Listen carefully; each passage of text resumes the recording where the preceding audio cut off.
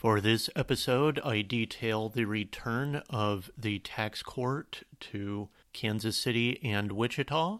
Thank you for tuning in to Tax Justice Warriors. Welcome to Tax Justice Warriors, the podcast that celebrates the work of low-income taxpayer clinics, focuses on tax controversy work, and looks at related issues in tax news. I'm your host, William Schmidt, the director of the Low-Income Taxpayer Clinic at Kansas Legal Services. Last week, the tax court returned to the Kansas City and Wichita dockets. Those are dockets that I cover through the Kansas Legal Services Low-Income Taxpayer Clinic.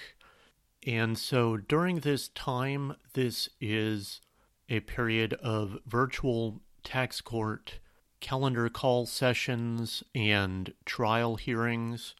So what that means is that individuals involved with tax court for that time are given a link through Zoom.gov to log on. So certainly court personnel, the IRS appearing as respondent, the various petitioners, low-income taxpayer clinics, and other pro bono volunteer attorneys or other volunteers are making themselves available during that time. And so the sessions that I was volunteering for were Monday, February 8 and Thursday 11. That the Monday session was for Kansas City, Missouri, and the Thursday session was for Wichita, Kansas. So the Monday session, we had participation from the 3 local Kansas City low-income taxpayer clinics that I cover Kansas, and then there are 2 on the Missouri side, Legal Aid of Western Missouri, that they cover a certain section of the western part of Missouri in their geographic area of coverage, and the University of Missouri, Kansas City School of Law, Low-Income Taxpayer Clinic, that they are a teaching clinic for students, and they are not necessarily geographically limited, but their main coverage is the Kansas City metropolitan area, both Kansas and Missouri. And beyond that, they work with people who are willing to travel and communicate with them. So they have worked with other people further away in the Midwest, but the majority of their clients are in the Kansas City metropolitan area. So they are working with clients on both sides of the state line, while Legal Aid of Western Missouri works with Missouri clients, and I work with Kansas clients. So on the morning of the calendar call sessions, that they have the court docket starting at 10 o'clock for the calendar call. They let the petitioners know that they can appear from 9 to 10 o'clock. They could then be placed in a private meeting room with a clinician or a pro bono attorney to advise them and see whether to represent them fully. And they ask those of us who are volunteering to log on at 8:45 a.m. local time. That gives us some extra time if there are technical difficulties or some other issue with logging in. So starting out that Monday, there had been snow over the weekend locally, so there were several car accidents as I drove into work, people who were off the main highway that I took to go into work. So it was certainly an issue of using safe driving as I went into work. And then when it came to logging in, I noticed that I had not received a actual Zoom link, but was given the login and password, so I had to log into Zoom and enter those in to be admitted to the Zoom sessions. So for that Monday morning, there was only one petitioner that appeared, and actually her case had been continued. So both the IRS counsel and I gave our contact information. The petitioner was a Kansas resident, so we gave our contact information that perhaps we could help her to resolve her case at a later point. And as a side note, she has not contacted me as of this recording, but hopefully she can get her case resolved in a timely fashion. So otherwise, no petitioners appeared during the hour from 9 to 10 locally, and during these periods we generally make small talk between the parties over Zoom. Then at 10 o'clock, court was in session. That it was Judge Ronald Book, who was the judge for both the Kansas City and Wichita sessions. And as we went, no petitioners actually appeared. They had 5 petitioners that were potentially expected on the docket. None showed up. So I believe it was that there were 2 verbal settlement agreements between the petitioners and the IRS, but there had not been any signed paperwork submitted. So I believe the IRS put forth what those verbal agreements were, and the judge accepted those. And then there were 3 petitioners who had not been responsive, so the IRS had filed a motion to dismiss for lack of prosecution, and the judge granted those motions.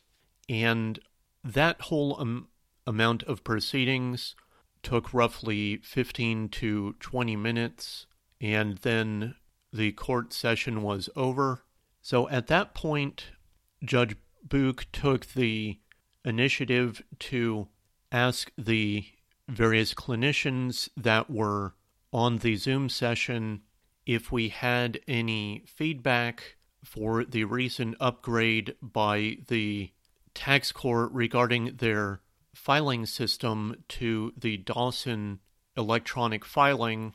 So we gave feedback that I asked a question about practitioners who were needing to modify their email addresses, that he responded that the original plan was to try and get everyone on board with a current email address, and that did not happen as planned, that different representatives had either made a transition in their career or had not followed the instructions, and so they were not able to get notices of new updates in their cases or modify their email address.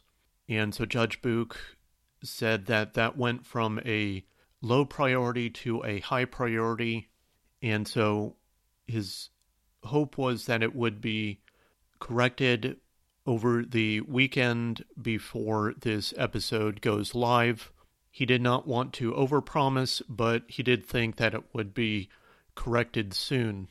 Then another question that was asked was if there would be a way to access files for those individuals who might be asked to represent an unrepresented petitioner, such as the clinics, that would there be a way to be able to review the case, as a bit of a difference between the limited access to the public and the greater requirements of an entry of appearance.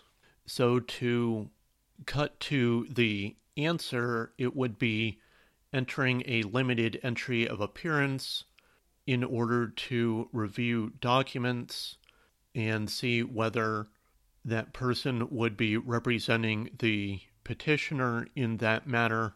But Judge Book also talked through the different issues with providing access to the public when it comes to documents available on the tax court website.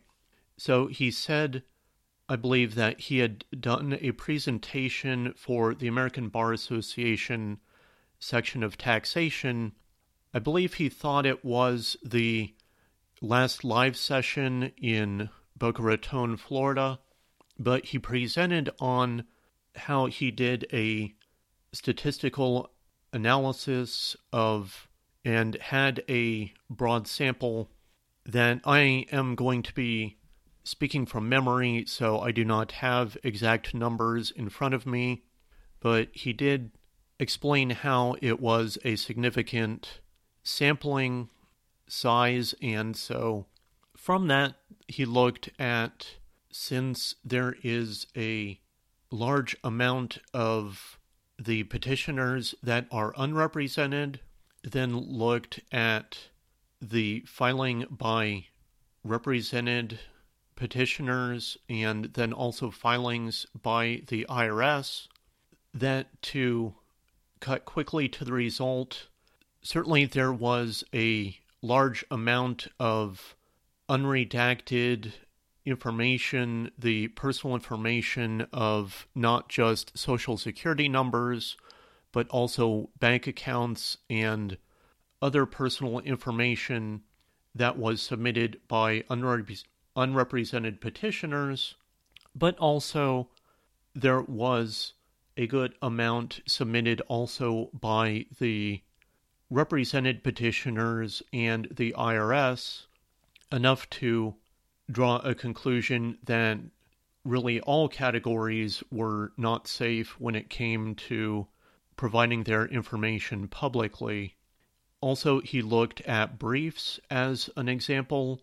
Generally, one would not be including personal information in those, but he did give an example of where IRS counsel had incorporated a screenshot of a petitioner's bank account information into the brief, and so there was that personal information within a brief. So not even that category would be acceptable to make open to the public. And he said that was really his criteria. What amount of personal information was he comfortable in providing to the public? Right now, that answer is none. And so it means that the main public information available is orders submitted by the court, that none of those have the personal details that need to be hidden, and so that is what is acceptable to the public, that in order to receive access to a petitioner's case, that one would have to file either a limited entry of appearance or a regular full entry of appearance in order to be in the case. Now, another question that I asked was the judge's thoughts on moving forward with Zoom sessions in the future, and he said really that they had not been done much before the pandemic, but generally one can submit various motions, including a motion for a hearing by Zoom, and submit them for the judge to consider whether to grant that motion. And he did not see any reason why those could not happen going forward. Now, he did say that he generally likes to do conference calls by phone and not doing a Zoom meeting, but doing Zoom sessions are certainly a consideration. And I must admit, I was thinking about the calendar calls in the future for Wichita, that generally that is a 3-hour drive, and so I am often spending the night in Wichita before a calendar call session, so it is something I might think about if there is no expectation for any petitioners to appear in Wichita, but I will think on that further in the future. So we soon ended our session in Kansas City, that even with the extra question and answer session with Judge Book, it wound up going for less than an hour, and the Kansas City docket was complete for February 2021.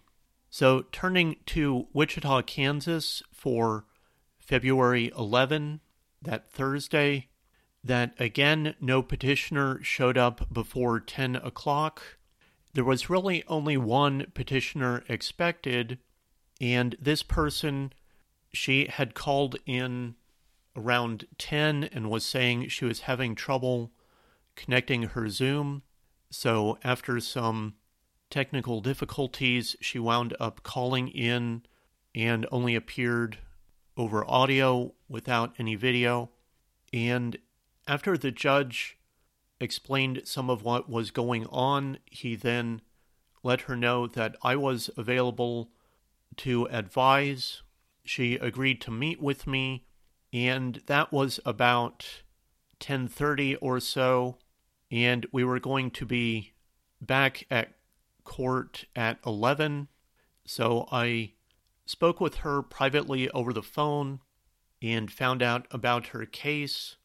So I reported back and was still saying that I did not have the full facts, but I discussed with Judge Book and IRS counsel, and we determined that we would have a conference call on Tuesday the 23rd, that I would gain access to information and counsel the petitioner and determine where we would go moving forward.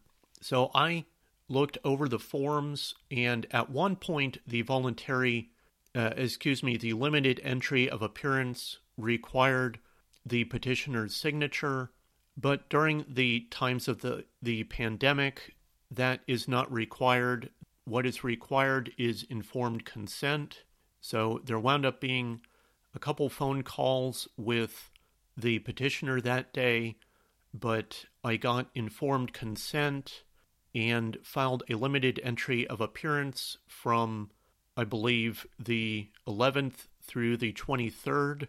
And filing the limited entry of appearance gave me full access to the file, and so I understood from that point what both sides of the arguments were.